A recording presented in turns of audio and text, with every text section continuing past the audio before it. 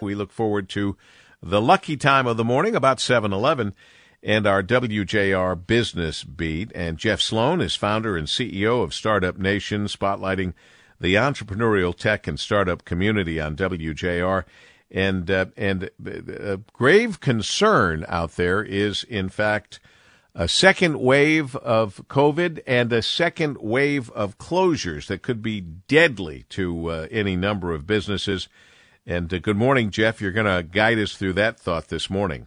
Good morning, Paul. As we reported on yesterday's Business Beat, concern over a potential secondary wave of closures is high among startups and small businesses that have already had to temporarily close their small businesses as a result of the pandemic. However, there is an additional element of the report by the U.S. Chamber of Commerce and MetLife that bears highlighting relating to how minority-owned small businesses have been disproportionately impacted by the coronavirus and the accompanying economic fallout.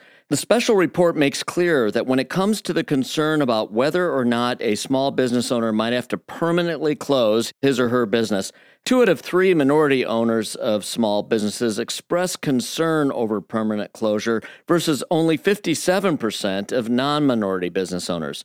The report also reveals that minority business owners have experienced more difficulty securing a business loan during the crisis than non-minority business owners.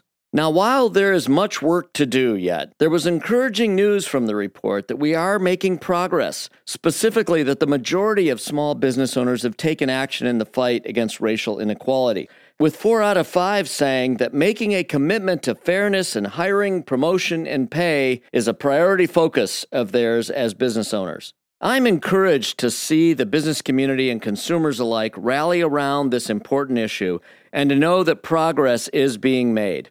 Let's all work together to make a more level playing field part of the new normal. I'm Jeff Sloan, founder and CEO of StartupNation.com, and that's today's Business Beat on the great voice of the Great Lakes, WJR. This segment brought to you by Dell Technologies.